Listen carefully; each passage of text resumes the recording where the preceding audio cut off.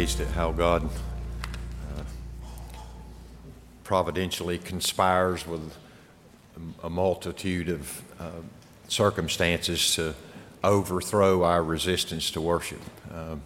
It's just amazing to me, the selection of the songs this morning and the message, even what I've been sharing with the young folks and through Ephesians in our class, and just focusing on the greatness of God, even the perception that God has given me. I think as I look through the book of Jonah, all these things have combined to really move our hearts to worship.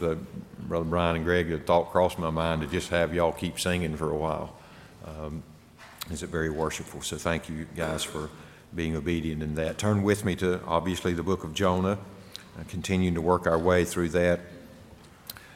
We may conclude that this evening, unless the Lord brings something to mind. I left off Wednesday night really driving home the demonstration of God's mercy in Jonah's own life. I drew attention to the fact that from the belly of the fish, he's rehearsing what he was praying when he was outside the belly of the fish. And to me, that's an interesting thing to look at in that text. The prayer that he's mentioning in the belly of the fish was the prayer that was going up as he was sinking into the depths. He was still outside the belly of the fish and thus under the penalty of death, dying, literally gasping for his last breath, all the while the prayers are going up, and God sends mercy in the form of a fish. And from the belly of the fish, he's remembering his cries for mercy even as death was closing in. And I really wanted to stress that because by the end of this book, I think God illustrates for Jonah not only what he's going to do in Nineveh, but illustrates to Jonah the larger point that Jonah confesses that he knows, and that now others know, that God is a compassionate God, long-suffering, as he says in chapter 4, verse 2, Jonah's own confession, that you are a gracious and compassionate God, slow to anger and abundant in loving kindness, and one who relents concerning calamity. God calls Jonah to question, even in the very last verse, should I not have compassion on Nineveh? And so as I've shared, the overwhelming theme of the book to me is the revelation of the glorious grace and mercy of God. It's a book about God. This whole book is a book about God. And Jonah is the prophet through which this revelation is being made. We don't know a lot about Jonah. Obviously, God called him out to be the prophet, as it were, foretelling the destruction of Nineveh. But we'll touch on this in the last message. But one of the interesting things about this book is that it leaves off without us ever knowing what Jonah concluded. Was God merciful? He's already admitted that. Did God's mercy and the way he displayed it and what it's displayed about the character and nature of God himself have an impact forever on the life of Jonah? We don't know, because it ends abruptly in verse 11, and we don't get to hear any conclusion in regards to what all this meant to Jonah. And I think that's appropriate, because that's the question before you. As we look through this book and as we see the mercy of God displayed and the compassionate and gracious nature of God on display here, what do you do with it?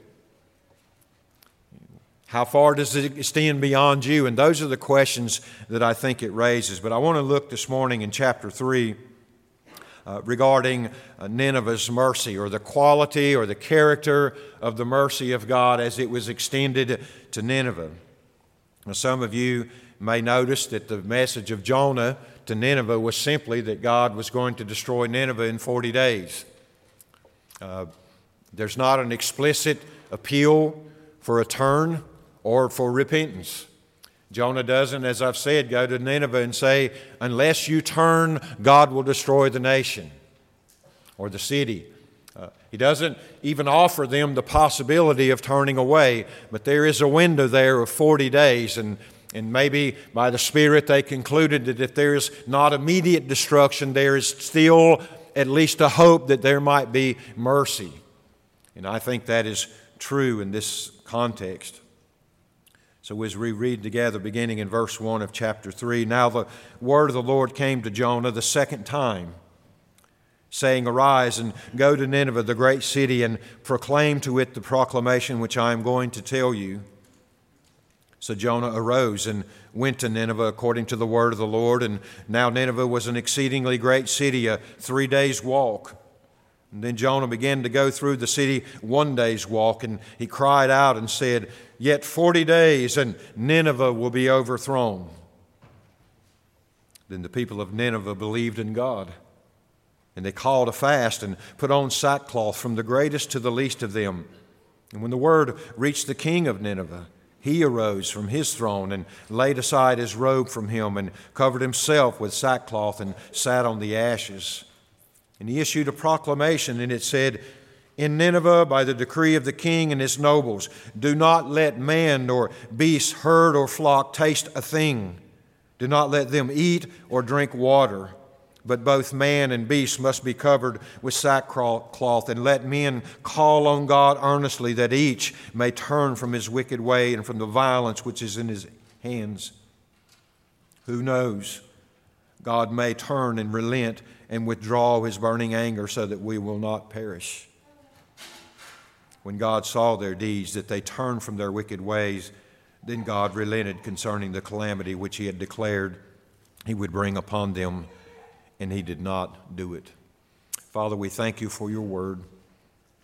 As we already sang this morning, how great you are.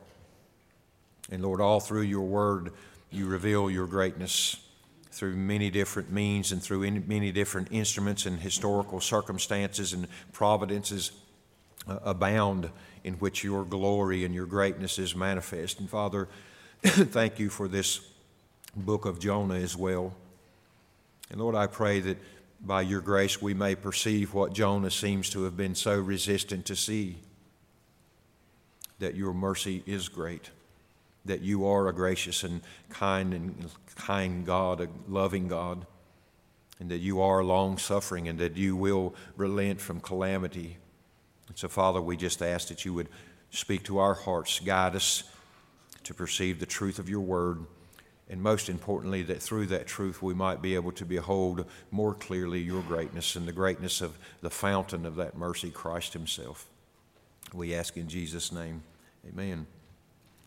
So just working through that text, as I said, I just wanted to think about the qualities or the character of the mercy that God is extending to Nineveh. Let me get my dry throat cleared out here. In chapter 3, verse 1 and 2, and then 4 again, and even all the way back to chapter 1, verses 1 and 2, is the enduring or the persistent nature of that mercy.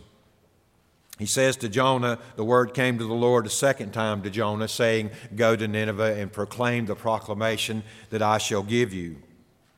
It's an appeal, as it were, determined and manifested by God.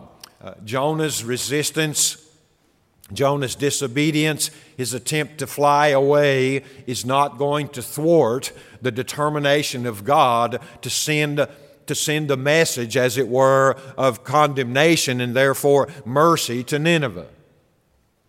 I think one of the difficulties Jonah had was that Nineveh was indeed a wicked place. I've been reading a lot on the Assyrian Empire in general, but they were a ruthless people.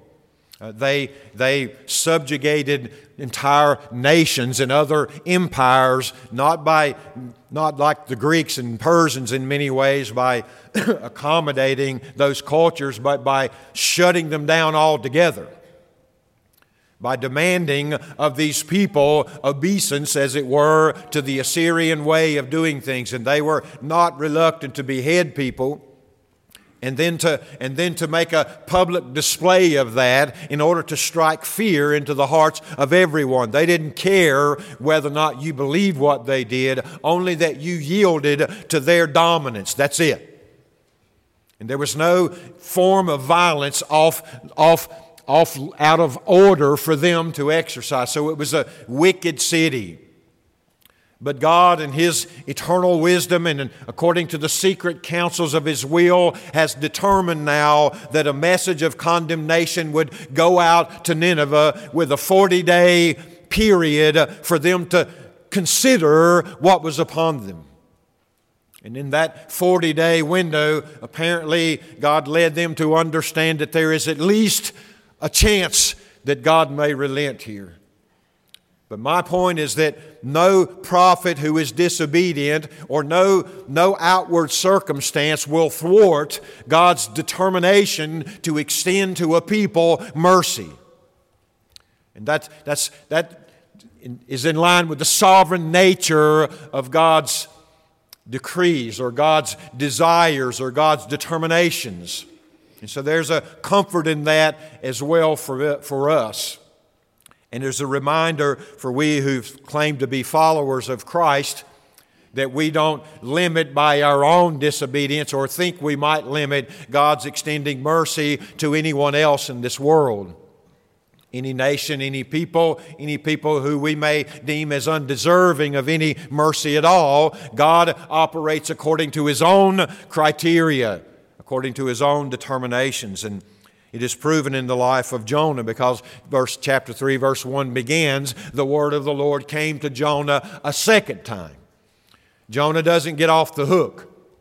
His rebellion doesn't push off one day what God is determined to do in the life of the city, the residents of the city of Nineveh, from the least to the greatest of them. God has determined that there will be a message sent to Nineveh, and it will come to pass even through the prophet He has chosen to go share the message. Jonah doesn't get off the hook. I shared already, I wonder if Jonah didn't think that if I go far enough away, even if God made me go back, by the time I get back, the 40 days will have been over and God will have to have honored His word and destroyed them anyway. So maybe he even thought he might get God over a barrel somehow by his resistance and by the distance that he traveled. Not going to happen. I feel that way in the mercy that God sent into my own life. In hindsight, in retrospect, I realize that God from the foundation of the world had chosen me in Christ Jesus, and there was not a demon in hell or a Christian on the earth that was going to hinder the day that the mercy came to me and the condemnation rested upon me, and I sought out deliverance and found Christ. I don't believe in retrospect that any element in the universe could have, thank you very much, Hayden, that any element in the universe could have prevented the manifestation of that mercy and grace in my own life. And the same is true for Nineveh. Sometimes when I get to going, it clears out and I'm okay, but thank you for that. So it is an enduring mercy. It's an appeal. And it's not contingent upon man's willing cooperation. God made Jonah willing, even if He didn't bring him all the way through to a fuller understanding. Jonah did go back to Nineveh. The word of the Lord came to him a second time. Notice as well that it is a directed and a deliberate mercy. Nineveh was the capital city of the Assyrian Empire. There were other large cities. In fact, I looked some of those up, and some of the largest cities outside of Nineveh were Calah and Zeb and Asher. So these were massive cities as well. But for some reason, for God's own reasons, for His own counsel, He sent Jonah to the capital city of Nineveh. Perhaps the intent was that it would flow down from the capital and the king out into the entire Assyrian Empire. Certainly God forestalled Assyria's ultimate destruction or invasion of Israel. So it's even a mercy to Israel that God is extending mercy to Nineveh. But He goes to it's a very direct. He doesn't say go to all the Assyrian Empire. He says go to the capital city. And so there is a directed mercy here. There is a sovereign God who determines where the message or the declaration of that mercy will come to bear. And that, in fact, I think the outcome here indicates that God intended not only to send the message of condemnation, but to extend mercy and to provide for the repentance of the very people that would hear the message. All this is the work of God in the life of the Ninevites. Why they were chosen over the other cities, I don't know. I don't know why God chose me over the man who's outside of the family of God today. I don't have a clue, but I do know this, that mercy is directed by the one from whom it flows. It is not distributed by the church or leaders in the church. They may be instruments in God's proclamation, but the Spirit of God brings to the effect the mercy that is extended. It is God's determination in regards to that. Let me just say that if you've been a recipient of the mercy of God and you've recognized your need for a Savior and come to Christ, the mercy that brought about that in you, that response in you, was directed by God into your life. And for that reason, we ought to sing heartily, "How great thou art." As we've done this morning, by the way, I was watching and looking around, and almost everybody in here was singing those words. That's true. It's true. He is great. And the fact that you are a believer today is indicative of the greatness of God and the discretion and the direction of His mercy into your life. You are saved by grace through faith. That not of yourselves. It is a gift of God.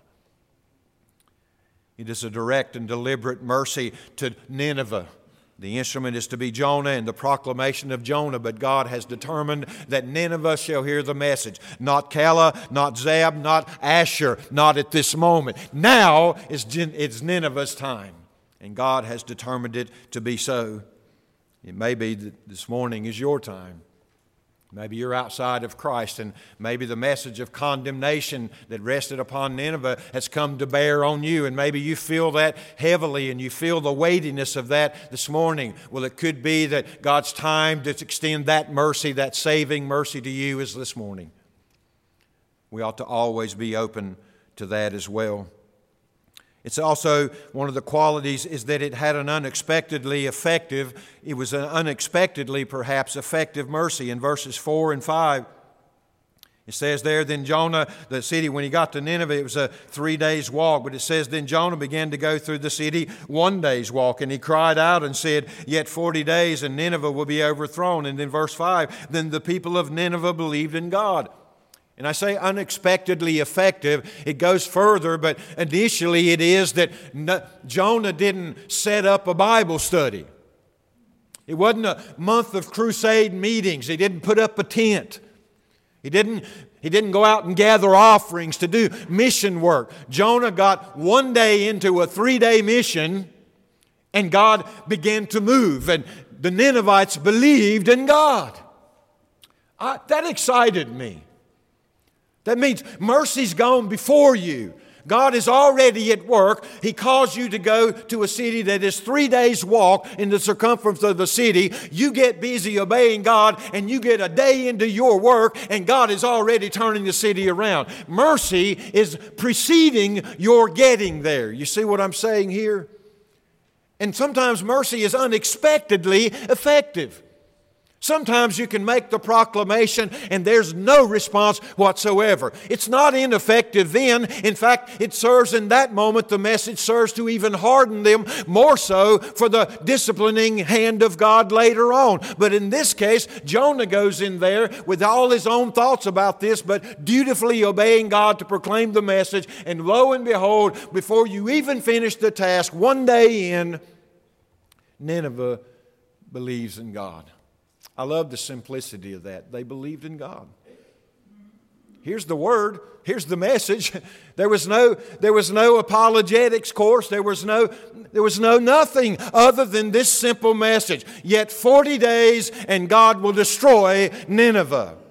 Well, if you can glean from that God is to be believed in, I mean, they're wicked people. Why would they not at that moment say, yeah, sure, Jonah, look at the nut. Let's look at the guy walking around. God had been working, I think, providentially prior to Jonah's arrival, and in some ways, perhaps even in the arrival of Jonah. All the events were conspiring to be exercised or utilized by the mercy of God to bring about an immediate response, an effective response to just a day's worth of preaching and a simple message. I remember we had a professor at Fruitland, and he would preach, and I would think, man, I have never in my life heard such a precise, efficient proclamation of that text of Scripture. I was just stunned. I mean, it was so tight and precise, and I commented afterwards along those lines, brother, I appreciate that message. I have never heard such a precise articulation of the doctrine of that text. I was stunned by that. And you know what he said? He said, that's because I preached it 50 times. He didn't preach at a church. He was a revival sort of speaker, and he got invited, and he'd go to 50 churches all over the state of North Carolina, preach the same message. Then I went, well, no wonder it was so precise. You figured out what was wasted, and you've narrowed that thing down. No wonder it's precise. Jonah didn't practice the message, and he didn't have a big one to remember. All it was that there is a God before whom your wickedness has arisen, and He has decreed now that you have warranted destruction. 40 days, and it's on you. That's all he said. That wouldn't be hard to remember, would it? And he went one day's journey. I wondered about that. Did he stop along the way and preach, or did he just keep walking slowly as the day progressed and the sun went over his head and he walked through crowds of people, and at the top of his lungs he was declaring that God has decreed that Nineveh will be destroyed in 40 days. And people were saying, what are you talking about? What are you saying? Were there some conversation or dialogue? I don't think there was. I don't think Jonah cared enough to get into dialogue. I am under compulsion by the sovereign God of the universe to proclaim to you one word, and that's all you're getting. I'm going through, I'm declaring only what God has said, and you deal with it. I don't think he paused for conversation or dialogue. I think he proclaimed that message and walked systematically one day's journey into Nineveh. And God was at work in those words to bring about the belief of the Ninevites, who of all people would have seemed least likely to believe anything of God. They were relishing and reveling in their wickedness, murderous perversions, all sorts of corruptions. They were thick into it.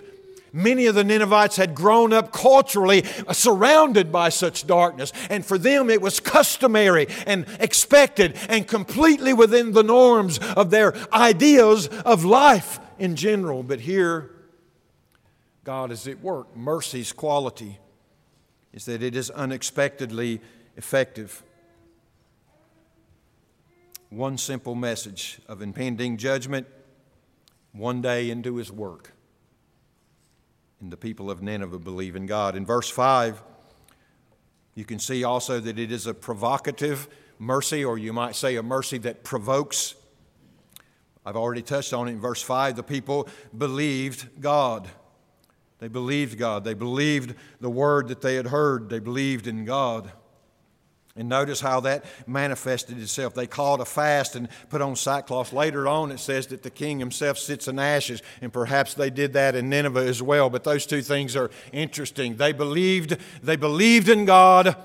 Mercy made the message come to bear. It struck terror in their hearts, and they believed in the God whose proclamation was that they would be destroyed. And their immediate reaction upon belief was that they began to fast. Fasting at its most basic level is the deprivation of the body's desire, whether that be necessary food and water, or whether that be something that is desired for comfort of the body. It is the putting away of that thing to stir in our hearts a recognition of something greater that is needed. That's what they did. That's what they did. They believed God. They believed God in the message of Jonah. And their immediate response upon believing was to agitate a greater belief. They put aside the things that were sustaining them and which they found comfort in and satisfied the flesh. And they abandoned all those things in the hope that it would stir their hearts to behold more fully their greater need for God. That's, by the way, do you know that's your greatest need now? Take no thought for your body, what you will wear or what you will eat or drink. There is a greater need for everyone in this room, and that is the need for the things of God, for the person of Christ, for a relationship with Him, because that secures you eternally. A full belly and clothes to wear will shield your nakedness now and provide for your appetite until the day of your death. But after your death, clothes nor food will do you any good whatsoever, but only that thing which is most needed, which is Christ Himself. If I'm going to fast, I want to agitate my fleshly desires to make myself more aware that the thing I need and the one I need most and above all of these creature comforts is God. And that's what the Ninevites began to do. And they did it because they believed in God through a simple message and through the work of the Holy Spirit. Not only that, but they put on sackcloth. Obviously, you know, some of these were made out of, they say, black goat's hair, which was very coarse, or maybe even some sort of burlap or sewn material. But the whole intentions of sackcloth was to irritate the skin, deprive myself of comforted luxury and those temporal things, to agitate again my recognition that there is a greater comfort to be sought here. You can imagine the contrast, particularly later for the king who would have wore robes of linen and all sorts of fine cloths, perhaps silk, that would lay nicely upon the skin. I've got one shirt I used to have that I just like the material. I don't know exactly what it's made out of, but it's when you put it on, it's like you don't even have a shirt on. And then I got another shirt that's made out of this material, and it's supposed to be a golf shirt. I'll tell you right now, don't go play golf in that shirt. You'll burn up. Your body don't breathe. It's like it won't let your body heat escape.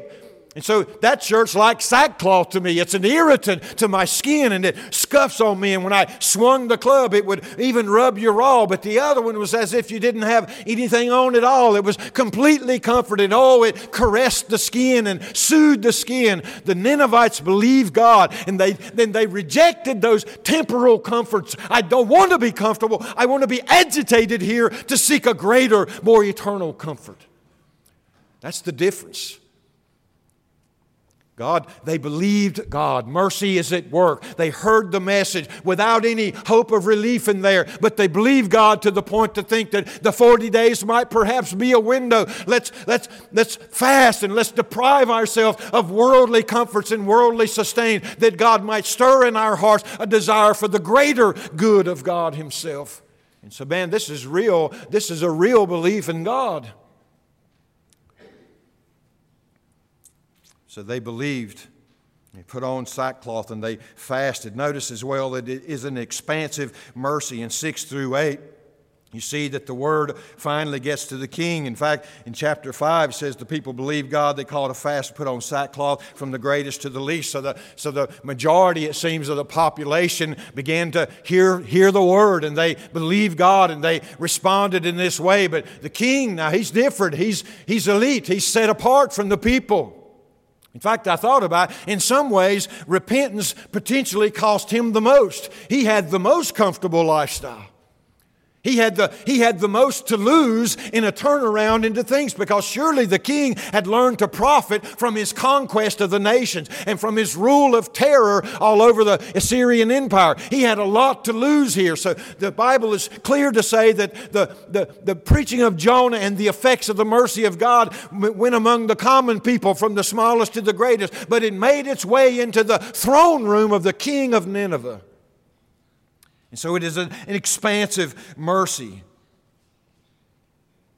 And when it reached the king of Nineveh, in verse 6, he arose from his throne, got off of his throne, by the way, the emblematic nature of that. He gets off the throne. There's something above me. I'm not getting down from my throne as the king, as it were, of the Assyrians and the king of Nineveh in the capital city. I'm not getting off of my throne for anybody, but there's something happening in Nineveh and there's something greater at work than me. I'm getting down off the throne. He does that. He lays aside his robe, that thing which is indicative of his power and the elite status that he holds, and he lays it aside from himself, and he covers himself with sackcloth and sat in the ashes. All these are indicative of repentance. They were outward manifestations of the inward condition of the heart. These are things that he's laying aside. His power and his authority gets off the throne. All of his luxury and all that has provided him, his comfort, he takes that off as a robe and lays it aside and replaces all those worldly comforts and power with sackcloth to remind him that there is a greater power and a greater comfort to be sought here. And the people of Nineveh are discovering that by the mercy of God. And the mercy extends all the way into the throne room of the king, where it would be most likely not to have had any effect, and it's having an effect. You think God, by the way, can't send that kind of revival and mercy into our nation's capital? Oh, I pray that He would. You think He couldn't exercise that kind of mercy to our adversaries geopolitically, whoever they may be at any given time? Couldn't God do that? Do we want Him to do that? Or would we sometimes, like Jonah, prefer that He just wipe them out and take them out of the way, or being a threat to us altogether? After all, we're America, God's people. That kind of ideology is diminishing of the glory of God and exalting of the glory of a nation. Here, there's a king who gets off his throne in the presence of a greater eternal power at work in his own city, bringing about turning wicked men away from their lives, the way they had lived their lives. So it is an expansive mercy. It reaches to the king, but also it results in a nationwide or a citywide proclamation. You see that as well. So the king, having acted in this way himself, now issues a proclamation. Notice, he doesn't issue a proclamation and remain on the throne. He doesn't say, well, we don't want God to destroy the city. You people better repent. No, you are the one in authority. All that's happening under your authority, you bear responsibility for. So the king comes off his throne, lays aside his robe, puts upon himself the sackcloth and ashes, and then issues the proclamation to all the people, expanding it out throughout the entire capital now.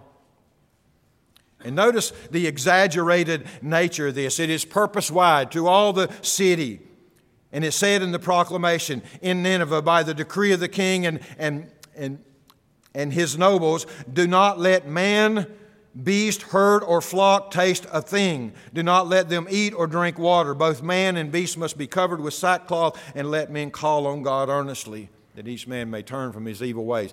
I think the exaggeration was indicative of the urgency the king felt. Not just the men of Nineveh, all of Nineveh is captured in this wickedness. Let the beast, as it were, fast. Don't let them eat or drink. Put sackcloth on the beast, who already had sackcloth. They already had coarse hair, but he says, no, cover that. I want the message to be that the entirety of the city and all that it has depended upon is at this moment subject to the sovereign God of the universe, whom Jonah has proclaimed to us.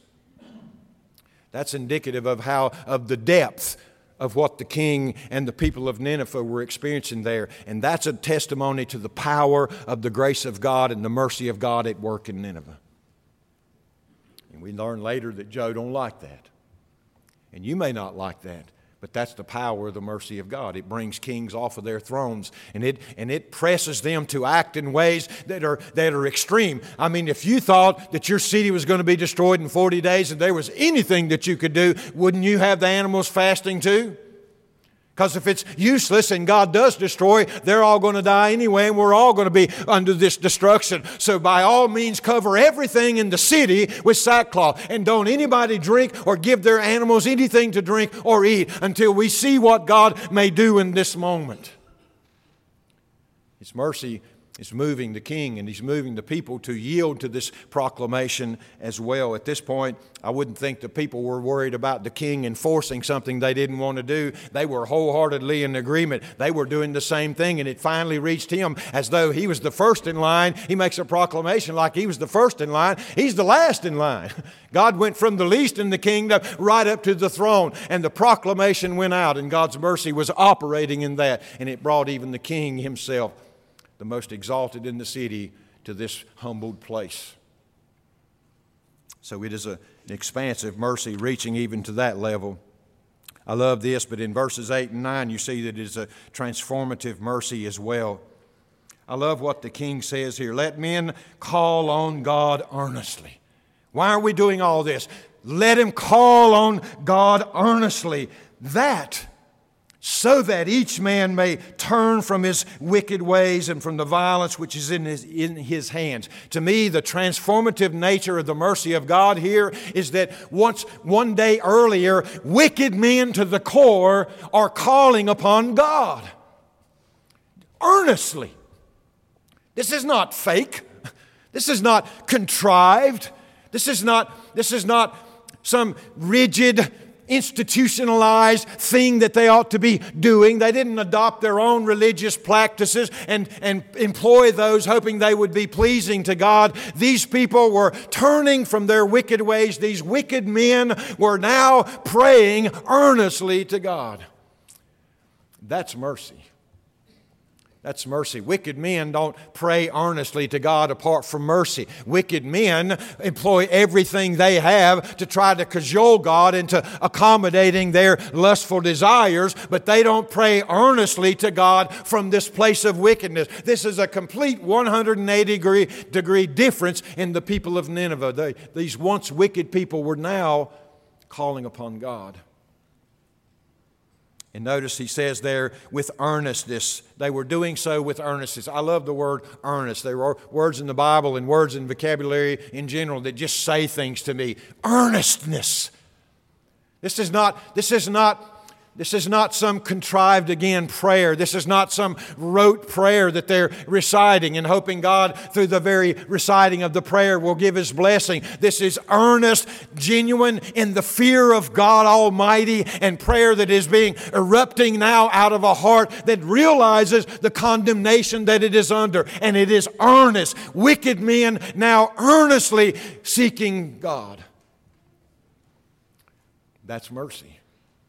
That's the nature of the mercy that was extended to Nineveh. It's transformative also in that God is seen now as the enabler of their turning. You got to catch this language, but he says, let men call on God earnestly, that each may turn from his wicked ways and from the violence which is in his hands. It seems to me that the king is acknowledging here in his proclamation that necessary to their forsaking their wickedness is the God upon whom they're calling. Let every man earnestly call upon God so that we might turn away from this. Not that we might not be destroyed, but that we may turn from our sin. Do you realize that mercy? Anybody would have wanted, if they thought this God was capable of destroying them, they would pray earnestly that God would not destroy us. He doesn't say that. Pray earnestly, every one of you in Nineveh, pray earnestly that God would be the enabler of us to turn now away from our sin and the violence that is in our hands. It is so ingrained in them as a nature that they understand something instinctively under the mercy of God, that they need God to turn away and to abandon those things forever, lest they be destroyed. So it's transformative in that God is now recognized as the very enabler of their turning. Notice as well it's transformative in that the corporate turning away of Nineveh from sin involves the turning away of every individual. You notice in that passage he said each man.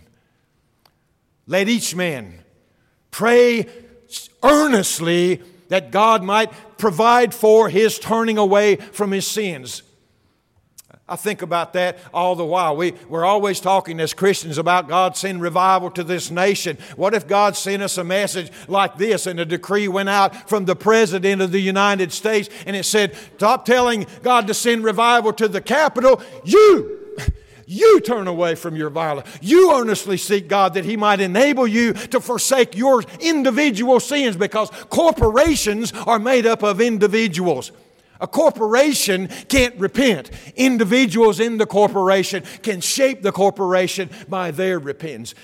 Listen, this morning, the mercy of God goes out to us individually who make up the body of Christ locally at Diamond Hill. And the message is, God, help us to turn and to forsake our wickedness and our sinfulness. That's every one of our responsibility. You remember the whole nation of Israel was defeated in battle because one man, Achan, violated the ban. He took something, hid it away, and the whole nation went out into battle trusting that God would provide victory, and they fell before the enemy, and they cried out, "What has happened? God has abandoned us."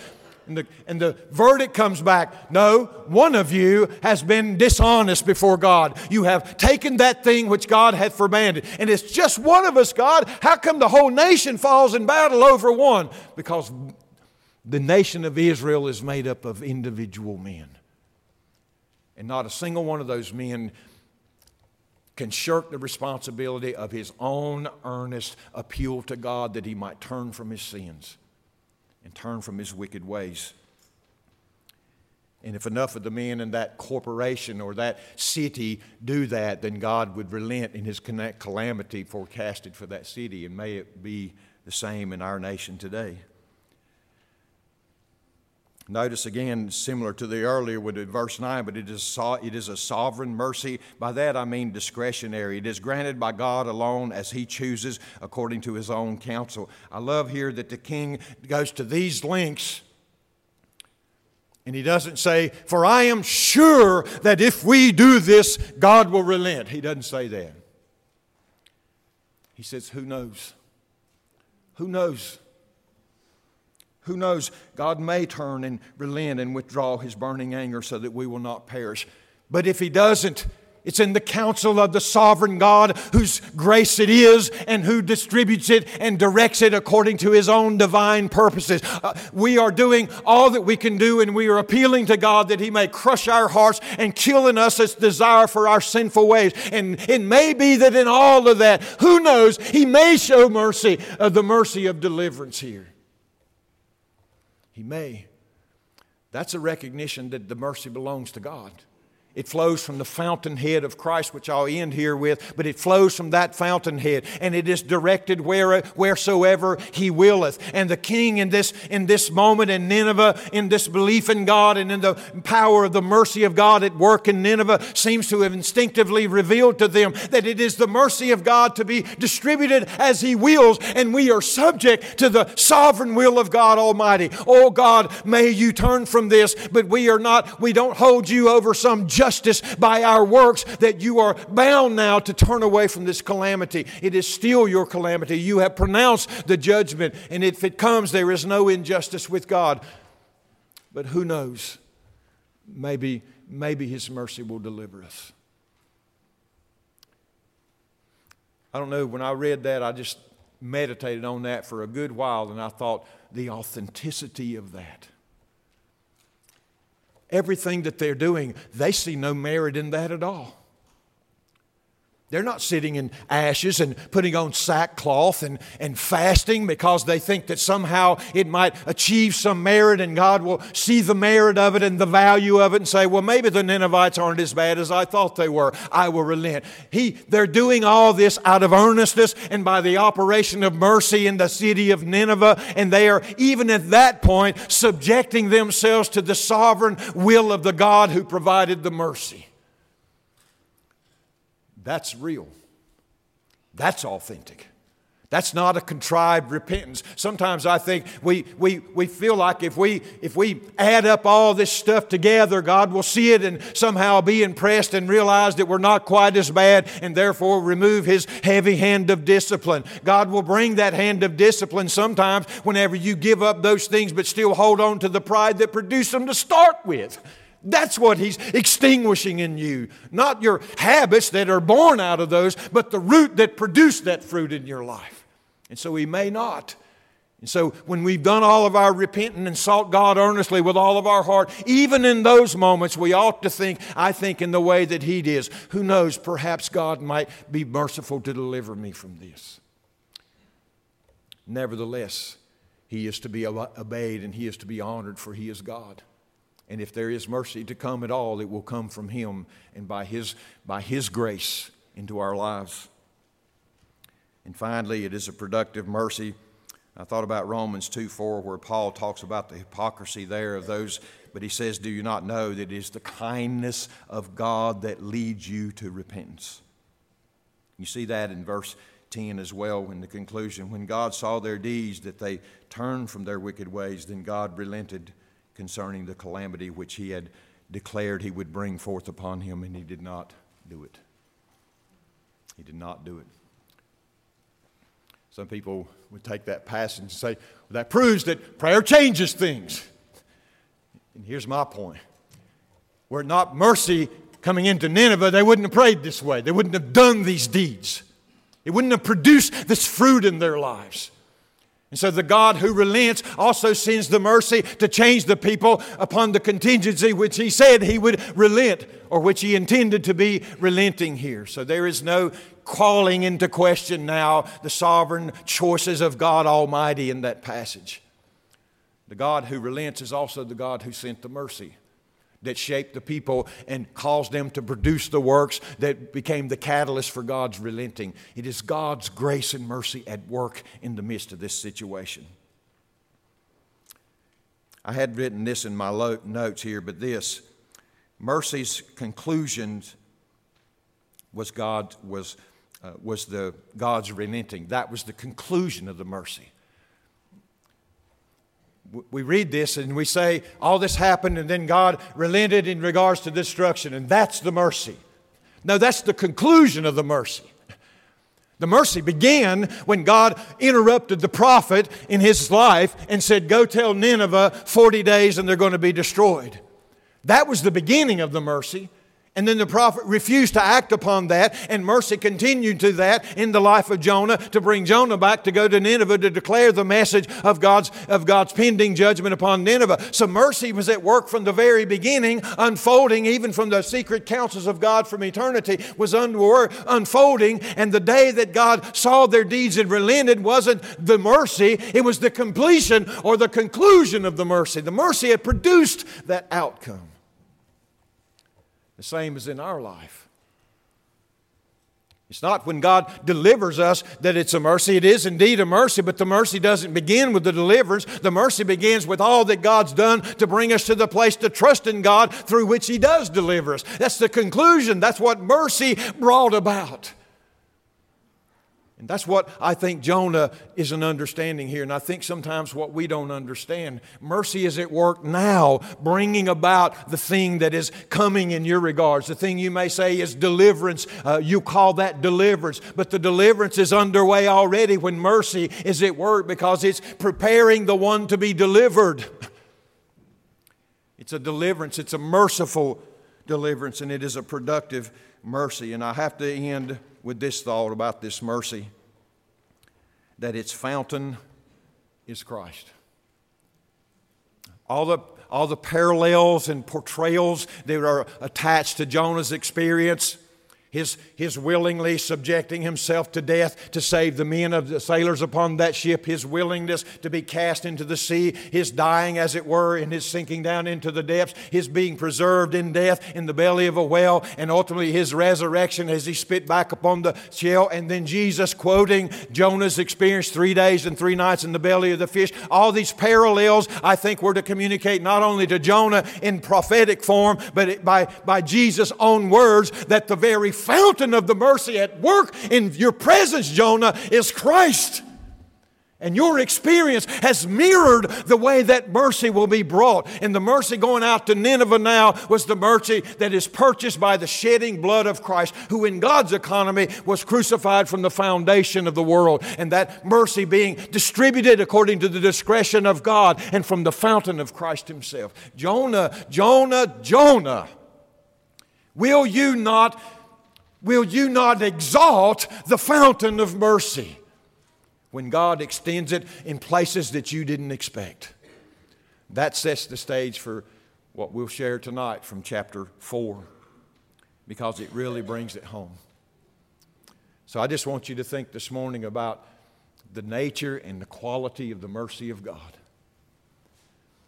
I don't know what it is, I guess just our desire for orderly lives that we can predict, or predictability, or some security in that. But sometimes I think we minimize things into categories, and by doing so we diminish the exceeding glory of those things. And mercy seems to me to be one of those. It's funny because we love it. We love the fullness of it in our own lives. Well, we're just human. Thank God He's merciful. We cite His mercy all the time when it comes to our hardness of heart and our stubbornness. But boy, if God extends that to somebody that has offended us deeply and has lived a whole life of wickedness, and who by just rewards deserves every condemnation that God could heap upon them, and we withhold it from that, it tells me that we don't know the quality of the mercy. We don't know the cost. We don't think about the cost. Because it took the same Christ's blood for the mercy to flow to your life as it did to the child molester, and to the murderer, and to the thief, and to the corrupt politician, and to the tyrant ruling a nation with a heavy hand.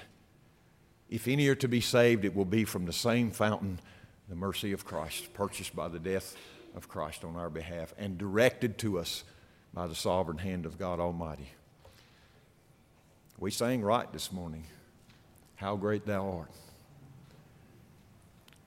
When I behold all your wonders, I am just struck, dumbfounded, to even weigh into the depth and the breadth and the expanse of the glory of God on display, and particularly focused in the work of Christ upon the cross.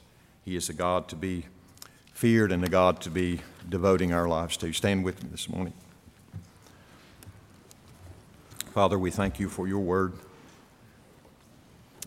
I thank You for the quality and the character, the nature of mercy displayed in the events in Jonah's life and the life of Nineveh. We know, Lord, that another generation in Nineveh turned their hearts against You and hardened their hearts and disregarded the mercy that they had received, and that You even used them instrumentally to bring Your disciplining hand upon Your people. So, Father, I pray that we will not leave this place this morning rejecting that mercy or hardening our hearts to the mercy of Your word as it's proclaimed. But I pray that we might respond as the Ninevites did, that Your Spirit itself might bring that mercy to bear to us in a way that would produce in us earnest seeking of You and crying out to You for help, to extinguish in our hearts this fleshly desires for sin and for wickedness and all sorts of evil. And Lord, that we might escape in Christ the certain condemnation due us outside of Him. So in these moments, Father, of consideration by Your people, Lord, I pray that You would speak to us by Your truth, by Your Spirit, and that we might respond in ways that honor Christ. We ask in Jesus' name, amen.